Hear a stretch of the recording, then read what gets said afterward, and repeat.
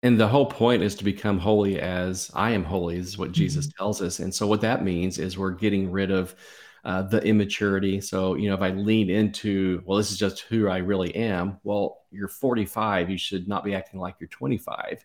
Right. There should be some parts of you that have matured since then.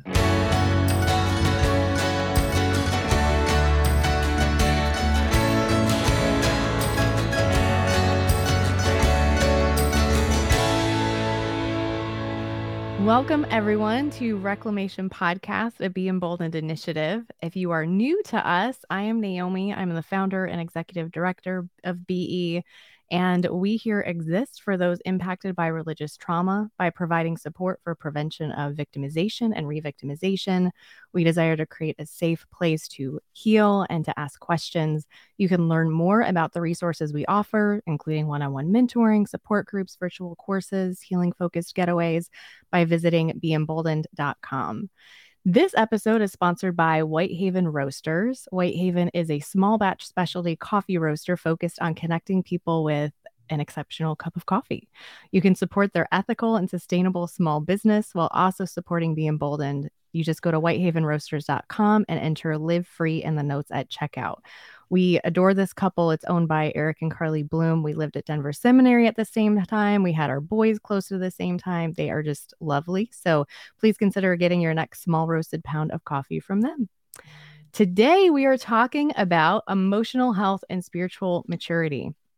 Two things that most certainly did not come up, at least in any sort of helpful way for me until I was in college and learning about it a bit more myself. So, with this, I want to introduce to you Roger Sharp. Roger was a pastor of nearly 3 decades and enjoys encouraging and challenging people with conversations of faith. He has his doctoral degree in spiritual formation from Northern Seminary and I believe recently, launched his own spiritual direction practice. Yeah, called Sharp Spiritual Direction. He just got the perfect last name for this.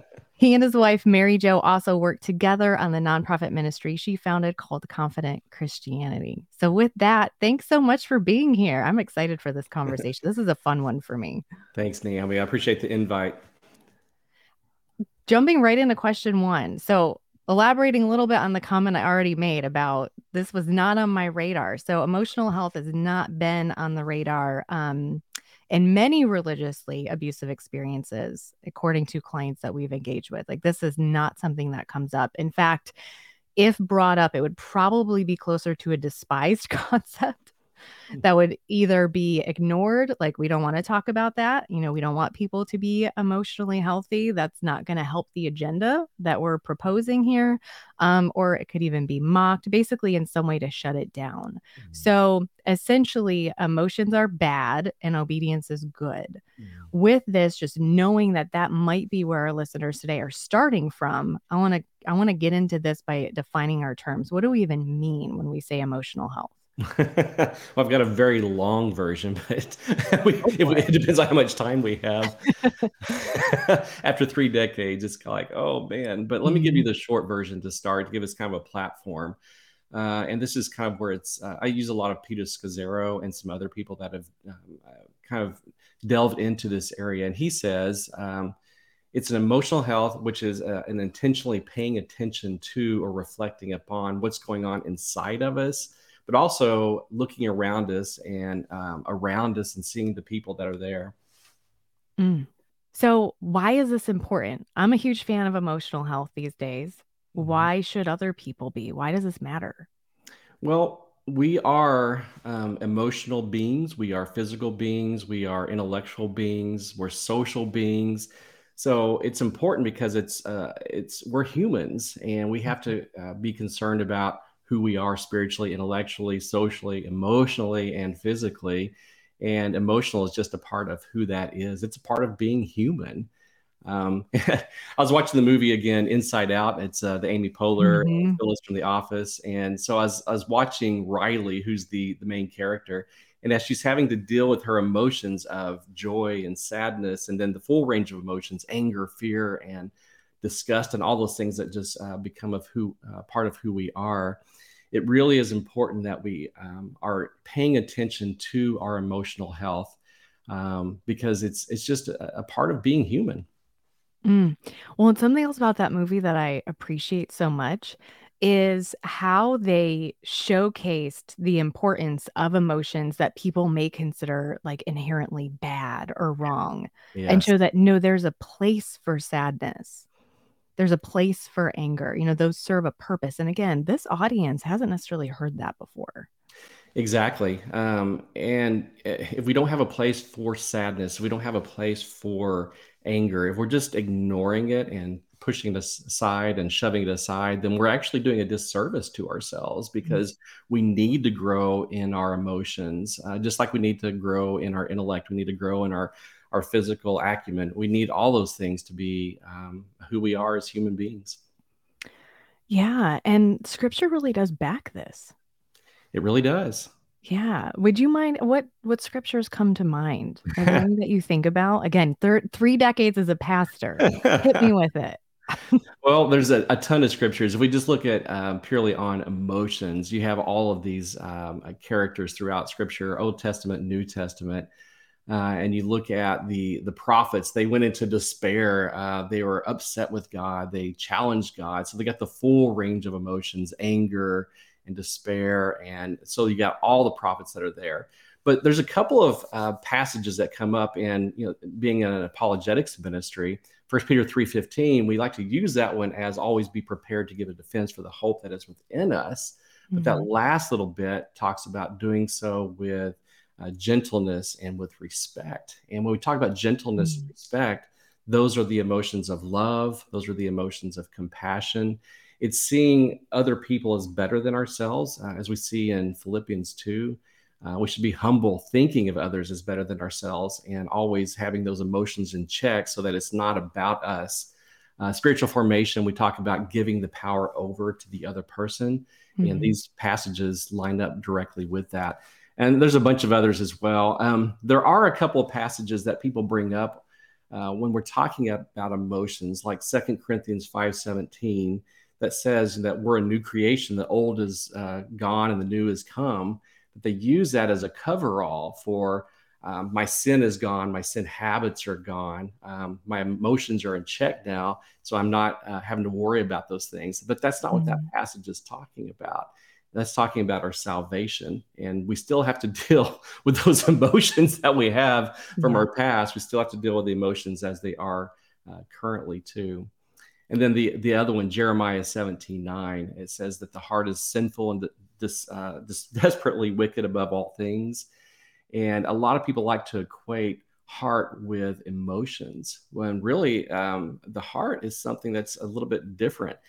We're supposed to trust our emotions. We can trust them if we're mature in them. But that's not what this passage is talking about either. So there's a couple of passages that come up in a different vein when we're talking about our emotions. Yeah, that can get so confusing Yeah. because if we're told not to trust our hearts and that's equated to emotions, but the Holy Spirit communicates with us oftentimes through a feeling, like a feeling of conviction. Like I feel convicted about this, or gosh, I kind of feel maybe this pull that I should maybe dip my toe in this area or maybe approach this person and so if I'm thinking, well, I can't trust any of this, I Hmm. think we're at risk of actually shutting down communication with the Holy Spirit. Do you have any thoughts on Yes. that? Yeah, very much so. And if we try to just push those aside and just lean into other areas of being human, it makes it a little bit different. I recently lost my sister to COVID. Mm. That happened last December. And so it was tough. She was only 54. Oh So my. it affected the entire family. And at the time, I was prepping to teach a class, emotional, healthy spirituality. So Mhm. it was ideal timing to lean into. I'm angry. I'm sad. Mhm. I'm feeling hurt and pain. What was the last thing I said to my sister? So I really had to dig in and say, what do I believe about emotions? What do I believe Mhm. about scripture as they apply to emotions? It was a really trying time for me. Oh, absolutely. My goodness. And you're just coming up on this 1 year anniversary, then my heart goes out to you in that. Thank you. I appreciate that. Absolutely. And when we're taught things like again, sadness is bad or anger is bad or anxiety is bad. I mean, anxiety at times has served me very well. It's actually kind of alerted me to this is too much or something about this is unsafe. Something's off. I don't have a sense of peace. I need to take a step back. I need to consult some wise counsel. I need to pray. I need to go read scripture. So again, it's sort of this reframing of all these really big emotions Yes. that absolutely can serve a purpose. But again, in a more authoritarian kind of control environment, Mm. that scripture you had said absolutely of basically like shut it down, control it. And it's all about controlling the emotion versus, again, I kind of want to try to give people a little bit more on this definition. So I know you said I'll give you the short one, not the long one, but I kind of want to bring in a little more of we don't want to control it. We want to mature in it. Mhm. Yeah. What do we mean by that? How can we kind of make that a bit more tangible for people? What does that look like? Yeah, that's a really good question. So as we begin to understand that emotions are important, we have to first recognize that emotions are important. It's a part of who we are, and we need to lean into the introspection, and that requires deep. Examine is the spiritual formation term that we use. It's a looking inward. How did I Mhm. do with God? How did I do with myself? How am I feeling in this body that I have to live this Christian life? So the emotional introspection has to be a part of who we are. I think we get in the bad habit of going, all I need to learn is scripture, I need to pray, and I need to go to Mhm. church, and that's it. Well, those are all very good things. I do encourage those, but there is that part of introspection where we need to be honest with ourselves. How am I feeling today? What is my mood? What is my emotion? And we need to be honest about those areas of our emotion where we are deficient. Mhm. Yeah. And there is, on the other side of the spectrum, I've seen people just kind of be like, oh, well, this is where I'm at. This is who I am. This is how God made me. There's grace for it. So if I erupt, if I explode, if I, whatever, just is what it is. It's like, well, that's not it either. Exactly. And I did a couple of sermons last year when I was preaching, and I focused around the big theological terms of orthodoxy and orthopraxy. And Hmm. these are just high level words for right thinking or straight thinking, and then also right habits or right doing. But what I did is I threw in a third term, which we often neglect, which is called orthopathy. And Hmm. orthopathy is talking about the right attitude or the right heart, Hmm. and that involves our emotion. So I've got the right thinking, and I've got the right actions, but am I doing those right actions with a heart that is loving my neighbor, myself, and those that are around me? Jesus said to Peter 3 times, "Do you love me?" And of course, Yeah. Peter loves Jesus, but why would he ask him that? He's going after the heart of Peter and saying, "Do you really love me? I know you want to do the right thing. You're thinking the right things, but Hmm. are you emotionally healthy? Are you loving me?"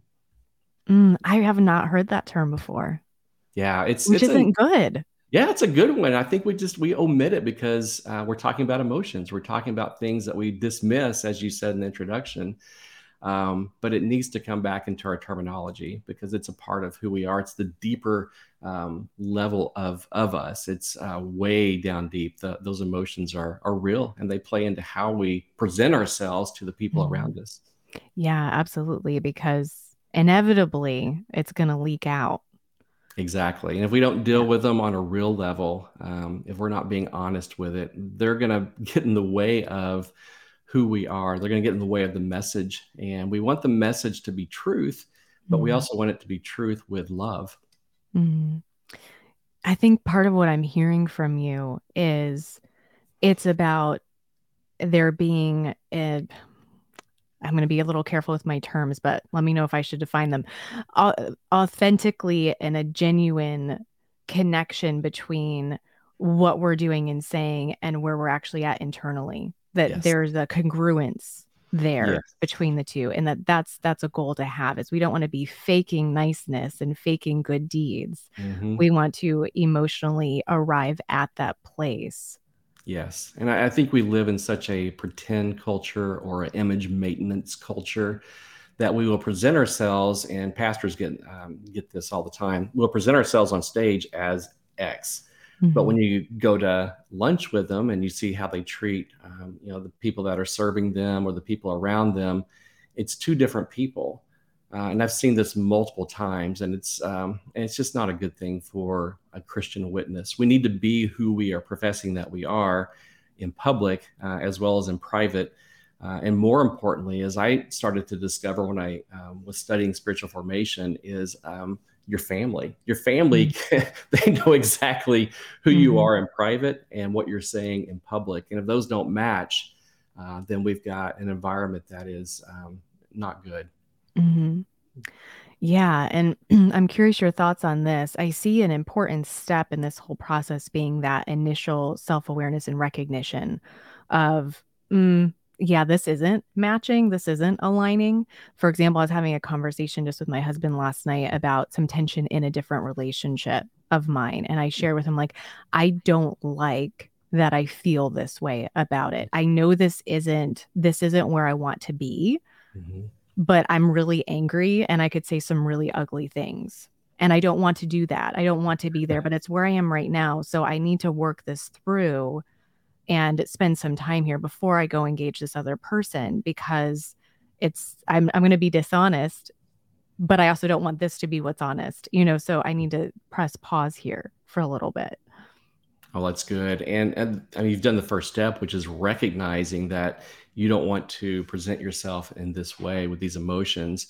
And you're recognizing that you've got some anger there. And those are all great. A lot of people would just use those for, I'm right, I'm going to go unload on this person. But that's not, that's not what you want to do. You want to try to restore this relationship. You want to seek peace between the two of you. And so you're recognizing that you've got this there. And so being honest with yourself, being honest with God, seeking counsel from your husband and others around you, those are all very good things before you engage the other person, and try to do so without words that inflame the situation, but that are seeking reconciliation and peace. Right, right. And I hope that's a hopeful example for our listeners and viewers. I know so many of you out there have tension in relationships, either from families of origin or communities that you have lost to one degree or another, maybe within the household as you're going through changes. And so starting to tune into, okay, this is how I feel. I'm not going to try to just stuff it, because let's be real, you guys, it doesn't work. Right. It doesn't, at least not forever, right? It's going to come out stronger at some point than it, matches the situation at hand is usually what's going to happen. And so slowing down and starting to pay attention and not just trying to control, be like, gosh, okay, why is this here? And what do I do with it? And you mentioned the word control. That is so valuable, because what we want to do is give over control. Most of us like to have control of a situation and have that power. But when we're giving over that control to the other person, it lets their voice be heard. And now you've fully heard them and they feel like they've made a connection with you, hopefully. Yeah, excellent point. Also, for people who have come out, they've had a change in their community, they've had a change in their church, their leadership, sometimes in their families, more directly. How do we assess the state of someone else's emotional health? Like, we're looking to start new relationships. Okay. It's like, gosh, we're kind of starting over here. This is scary. Trust is hard. But how do I assess that? For example, yeah, I'm looking at someone new, and I'm also maybe having this feeling of, well, maybe I don't feel like I got it right the first time, and I'm using that in their terms. I wouldn't agree with that it was right or wrong, but we're kind of living and learning here. But yeah, what can I do differently as I'm assessing for potential red flags? Well, with anybody in the age of social media, go on Facebook, go on Instagram, see what they're posting. That gives you a heads up about where their mind is. You see a lot of politics and they're engaging in a way that's not winsome, well, there's a red flag right there. Are they people that can see both sides of the political spectrum when you look at them online? Well, that might be somebody you want to talk to that has a depth about them. But on a more personal level, what are they posting? Do you see beauty in their pictures? Do you see just a lot of shares from things that they may want to try to prove? You can see a lot about people in their social media postings. And people that aren't doing social media, when you meet them in person, are they looking you in the eye? Are they cordial? Are they listening? Or are they just prepped to tell you a story? Because if the conversation's one-sided, if it's just all about them, Well, there's a little bit of a spiritual look into where they are or where they aren't. So just, the normal conversational things. Are they a person that's interested in other people? Mm. Yeah, yeah, absolutely. Are they asking you questions? Are they trying to engage and get to know and not have, sometimes you get this sense from people that there's almost this pressure that they need to just tell you a bunch of stuff. They need to tell you Yes. all that they know. And that's definitely something where I kind of step back of, okay, I'm okay listening to you, but you're probably not the person I'm going to share much with. Exactly. And some people, that's a defense mechanism. They're really good storytellers, and so they feel Hmm. like that's who they are, and that's okay. There are some natural Hmm. storytellers out there, and I love to be around those people. Hmm. But if the natural storytelling is a defense just to control the conversation, then that might be a cue for, ooh, where are they emotionally and spiritually? Hmm. What about if there is a conflict? If someone's been getting to know someone a little bit and okay, we've been around each other enough now where there is a point of tension, we're going to have a conversation. What do you think that conflict looks like in an emotionally healthy two people who are having this versus maybe someone who's not? Sure. I taught another class years ago by Ken Sandy was the author, and the book's called Peacemaker. Mm. And Peacemaker, the whole thing revolves around peacekeeping and peacemaking. Peacekeeping is what we routinely do. If we've got a conflict, we just want to be okay with each other, but it's never really settled.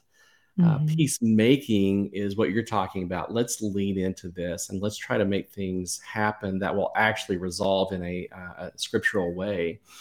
And so the way to do that is, like you said, we're going to have those emotions. They're going to be high. They're going to be there. And you usually want to have a third party there with you, somebody that both sides trust in order to move the Mhm. conversation along.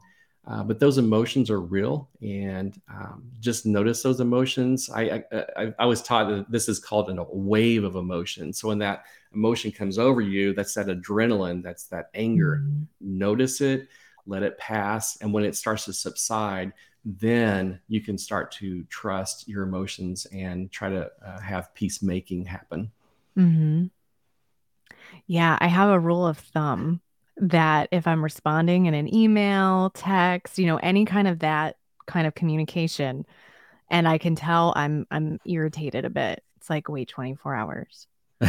Smart. Just wait. Yeah, go ahead. I can write it out to get it out, but if it was like a personal email or something like that, I won't even put the email in it as a draft just in case, heaven forbid, like Google mess up and send it or something. But if I'm like, I'm irritated, and it's not ugly. I'm not ripping someone apart or something. But if it's just, gosh, I think this might be coming across a little more than it needs to. I'm like, okay, I need to walk away. I need to sleep on this. I need to pray about it.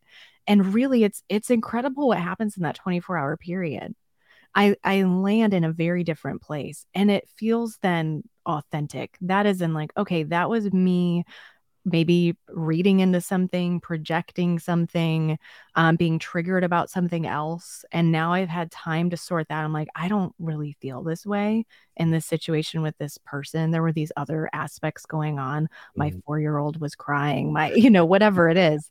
And so, yeah, allowing that room to step away. So, yeah, I appreciate what you said about wait till you kind of come down from that wave of emotion Mhm. before you're going to actually engage. That's not being fake, you guys. It's actually being more real. Mhm. It's so good. And I encourage, write that email and write it as angrily as you want to, get everything out, but don't send that email. And like you said, Mm. sleep on it for 24 hours. And usually sending the email is not the best thing anyway. Mm. You usually just don't want to send it. You want to call or be in Mm. person or invite them over for coffee or go out for coffee. Being in person is way better than anything else because most people are going to read into, even if it's the best Mm. email sent, they're going to read into the email because you, the person, the body, this thing that we have here, you can express to them in words what you can express to them in a room with them. Yeah. Yeah. The kind of that power of presence idea. Like Yes. we have a presence in a room. God designed us that way. And so that was those nonverbals and you can just kind of feel it. That idea of, oh, you could cut the tension with a knife. A lot of people have said that. It's like, Well, you could also just want to bottle up the joy in a room. So, Yes. Oh, that's a good point too. Yeah. The other side. yeah. So you're right. It's good to do that whenever possible. So, transitioning a little bit, but of course, very connected. That's why we're talking about both of these today. I also want to talk about spiritual maturity. So, again, in this context that Be Emboldened serves in, spiritual maturity is most typically measured by who is the most obedient to the leadership and or who does the most good works. So it's going to be a more works-based approach most often. So, what is really the truth here? Well, I mentioned the earlier passage about, Jesus saying to Peter, "Do you love me?" Well, Peter's like, "Of course I love you." He's being obedient, but it comes back to the heart of the person. We've got these emotions that come up, and obedience is a good thing. So I don't want to knock that. But at the same time, the truth of the situation is that if we're not doing it with a sincere and real heart, then we're just being obedient and we're setting ourselves up for a life that is not real. It's living kind of a false self. It's not living our true self. It's not being honest to who we are as a person. So although it may advance your career and it may give you parts of your life that other people want, it may not be what God actually wants for you. So it's a great question because you have to balance between what I should do. Am I doing this with the right motives or am I not? And it's a tough situation to be in because some people get stuck or they get trapped by abusers. And those abusers know what they're doing, and yet they continue it anyway. And they're not taking care of the person that's in front of them to be who they actually are. It's an interesting process to walk through with people and also to reflect back just on my own story. I mean, coming from an environment where I was forced to lead a very duplicitous life in the group, outside of the group, in public, it's exhausting. Yes. It's incredibly wearing and arguably wreaks havoc on the body, just the stressors of that. And so, indirect correlation with autoimmune disease, all kinds of things, that can come out of this. And so, and I've heard this from, hundreds of people at this point over the past several years. So when we have gone from leading a life in that way to some degree, maybe more extreme on some ends or less extreme on other ends, we don't want to then recreate that in this way that we're talking about now, where, well, I'm still going to make sure I'm checking the boxes and I'm kind of performing well and I'm presenting well, but I'm not really where I'm trying to give people the impression I am. I'm not in that place. And at the same time, we don't want to just go poop on everybody either. For lack of a better way to put it right now. And I see that sometimes too, where it's kind of swing to the other end. Well, this is me and take it or leave it. And it's like, okay, that might be you now, but our hope is to continue to grow and mature and to continue in the sanctification process and have us look different 5, 10, 15, 20 years from now. Yes, and the whole point is to become holy as I am holy, is what Jesus tells us. And so what that means is we're getting rid of the immaturity. So, if I lean into, well, this is just who I really am. Well, you're 45. You should not be acting like you're 25. Right. There should be some parts of you that have matured since then. And Scazzero, in his book, Emotionally Healthy Spirituality, he talks about a lot of people that get up to the wall. And it gets to a point where, are you going to grow spiritually or are you not? And so there are some people in our churches that are in their 70s and 80s that are still spiritually stuck in their 20s or even as teenagers because they just refuse to grow in their emotional part of their life. Yeah. It can be such a devalued area. And I really appreciated your distinction between the peacemaker and the peacekeeper. Because as you were talking about, I'm like, oh yeah, my mom had it confused. Because I would hear regularly, be a peacemaker, but that meant just stuff it and don't create waves. Don't say anything. Yeah, and it's such an important difference between the two. We actually want to have true reconciliation and true peacemaking with people. Yeah, and that includes tough conversations done in love with orthopathy. Good right? job. Right? Okay. Thank you. So again, assessing spiritual maturity when we're choosing a church or we're choosing a mentor, any tips on that? What do we look for? Yeah, when you're looking for a church, that's a tough one. Finding a perfect church, it's just not going to happen. So what I'm looking for is a healthy church. Mhm. And healthy churches typically have healthy leaders, people that are okay with themselves. And again, living in the age of social media, we have websites we can go to. And I like to go on to church websites and look at their about section. So Mhm. we can pick up on language, what's important to them. Then also, they'll routinely post their sermons online.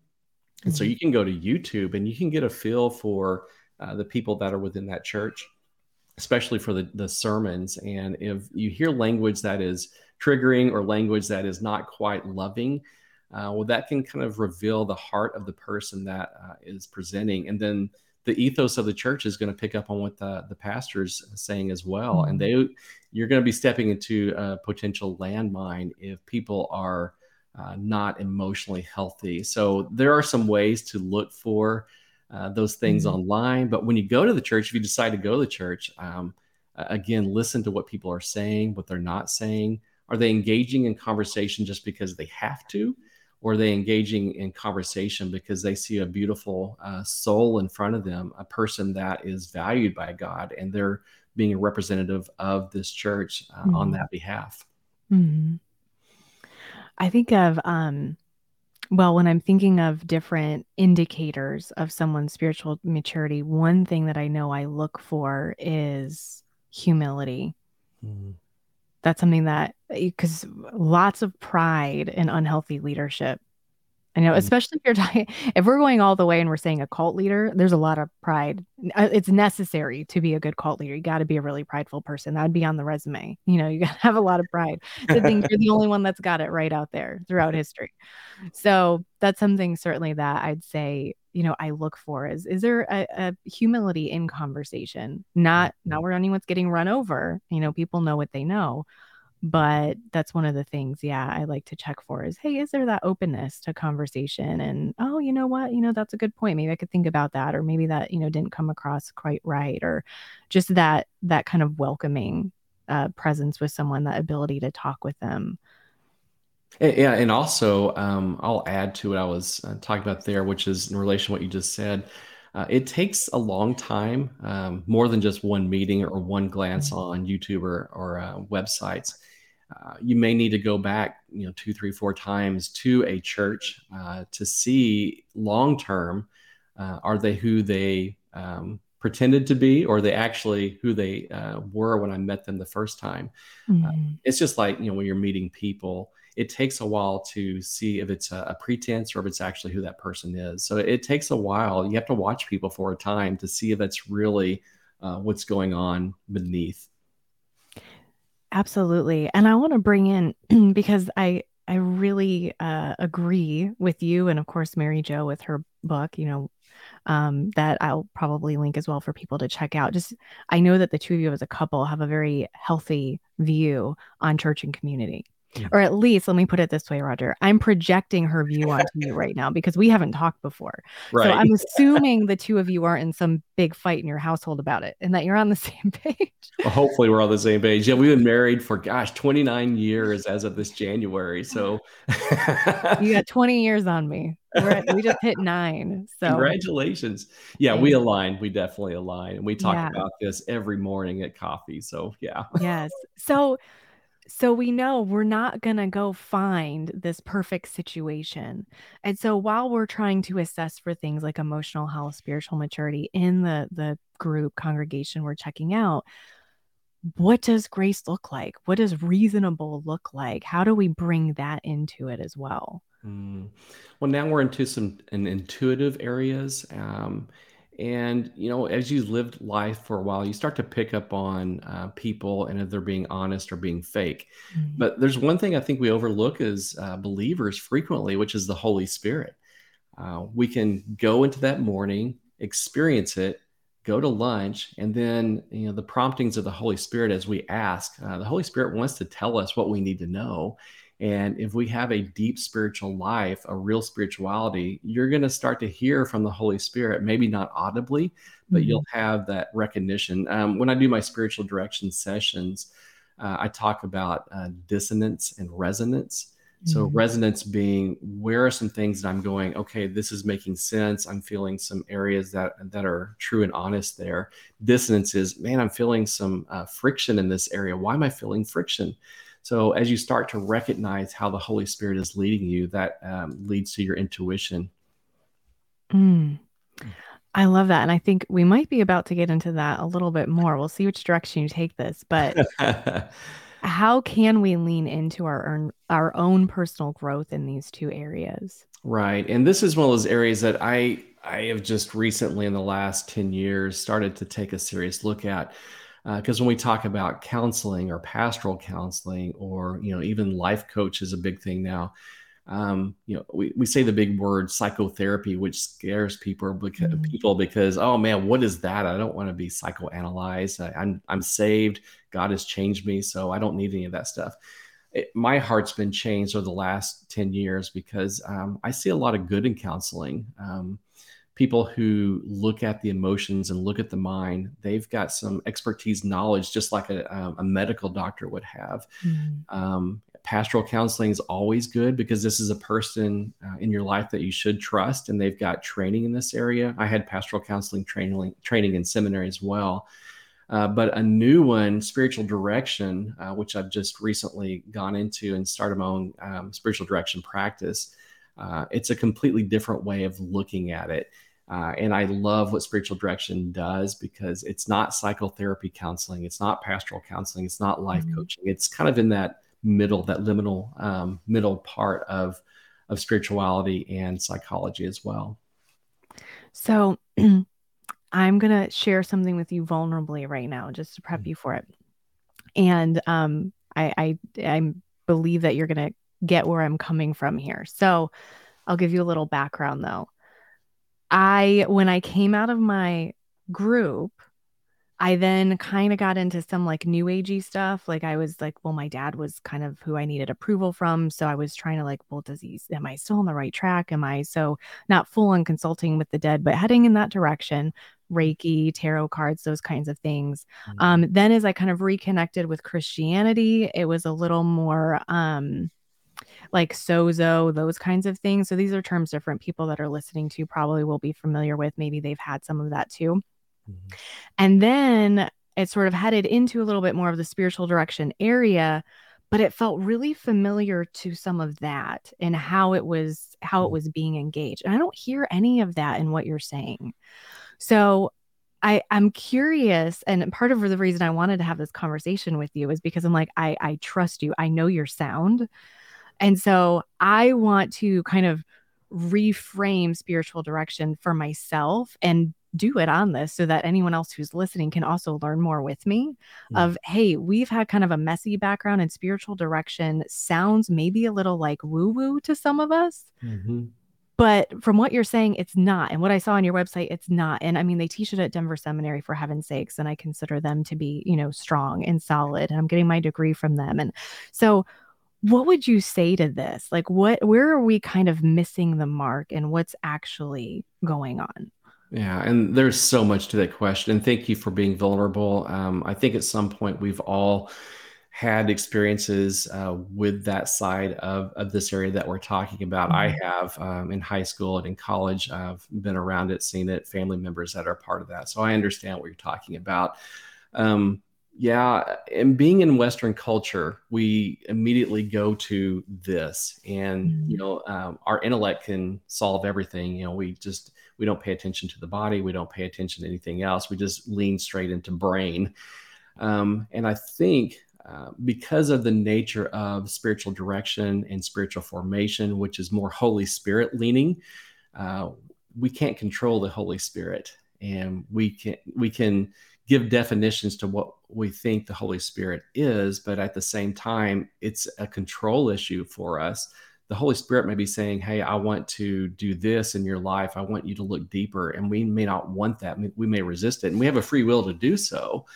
But at the same time, I think we're averse to it because the Holy Spirit is scary. That's beyond our control intellectually. It's beyond our control emotionally and psychologically. So there's change that's needed, but we don't want God to talk to us sometimes because we may not like what he has to say about where we are. Yeah. Yeah, that's a good point. And if someone sits down with you for a spiritual direction appointment, would you mind giving an overview of what that looks like? Sure. Kind of the structure of it. Yeah, and I've been doing this for about a year now, so I'm still fairly new to it. But I'm so glad I'm doing it. So I did my spiritual formation doctoral degree with Ruth Haley Barton at the Transforming Center, and that was my first experience with what is a spiritual direction session. What's going to happen to this thing? Am I going to be levitating off the ground? What's going to be happening here? And I think a lot of people think that's what goes on. Or are we opening ourselves up to spirits that we shouldn't be opening ourselves up to? And I really had to wrestle with some of that. As long as your theology is grounded, and mine is very much conservative theology, I think in a spiritual direction session, as long as we're understanding that we're coming straight out of Scripture and this is sound, that we shouldn't be scared of it. So in my sessions, we will begin with a little bit of conversation. Where are you today? How are you doing? A little jovialness at the beginning, but I will open with a full 5 minutes of just silence. And as I've discovered, most people don't have the space in their life. They don't just sit in silence for 5 minutes. Yeah. And what will happen in that time is we will set our body, we'll set our mind, set our emotions. We'll be listening, at least hopefully listening to what's going on inside, but also listening to the Holy Spirit. And me being with them there in person or on Zoom, it's having a friend, a companion with you in this space. And it's such a unique experience. And then as we come out of that time of silence, gently, I'll say, so what were you thinking? What impressions did you have? What images did you have in your mind? And we'll lean into what that means at that time. The whole time, we're just dependent upon the Holy Spirit to lead us and guide us. If anything gets a little bit haywire or awkward in that time, I'll try to bring us back to Scripture. I'll bring us back to what we understand about who God is. So it's good having somebody that's conservative in their theology in the room while this takes place. So there's just kind of a quick overview of what happens in this session. Yes. And having I know you had said, 30 years as a pastor. And so having that background of time in theology, in the Scriptures, in interacting with others, in learning to listen well, and, all these important practices, that creates, at least for me, a sense of safety and trust that I think is incredibly important for these kinds of relationships. I mean, it's for any kind of therapeutic, anything like that. I talk with people about. It could be a great therapist, great counselor, great mentor, but if you don't feel like you can trust them, it's not going to be helpful. Yes. So sometimes it's just that connection kind of needs to be there. But I really appreciate that overview. I'm someone who likes to, assessing safety first. I like to lean into things where I'm like, I think this is just my issue and I don't think it's actually founded. And so my last class in my degree at seminary will be a Christian formation class, and it requires I meet with a spiritual director actually throughout the semester. And so I'm looking forward, with a little bit of anxiety, I'm looking forward to kind of stepping into that and finding out more about it, because I've heard wonderful things, and there's wonderful people like you who are offering this service. I'm like, gosh, that sounds like it could be really incredible. And maybe there's some redemption there, for those of us who have had something that wasn't actually the real deal, for us to experience growth. That's good. Yeah. I appreciate you sharing that. And really, at the end of the day, spiritual direction is about deep listening. If you have a good spiritual director, they're going to maybe talk 20% of the time. It's amazing what can happen in a spiritual direction session if the person that's leading that is really listening to the other person. Yeah. I can imagine that just from the counseling side of things. You got to be able to pick up on, even what's not being said, potentially. So, and of course, being prayerful throughout it, as you've mentioned. Well, thank you so much. I I have no doubt that this conversation is going to bless people. Again, these are terms that were just no-nos for so many of us, and they need to be. People need to embrace these. They need to reframe them, and I really hope that this gives them kind of a foundation to get them started on, okay, where do I begin? What do I do? And how can I grow and continue to become who, all that God's designed me to be?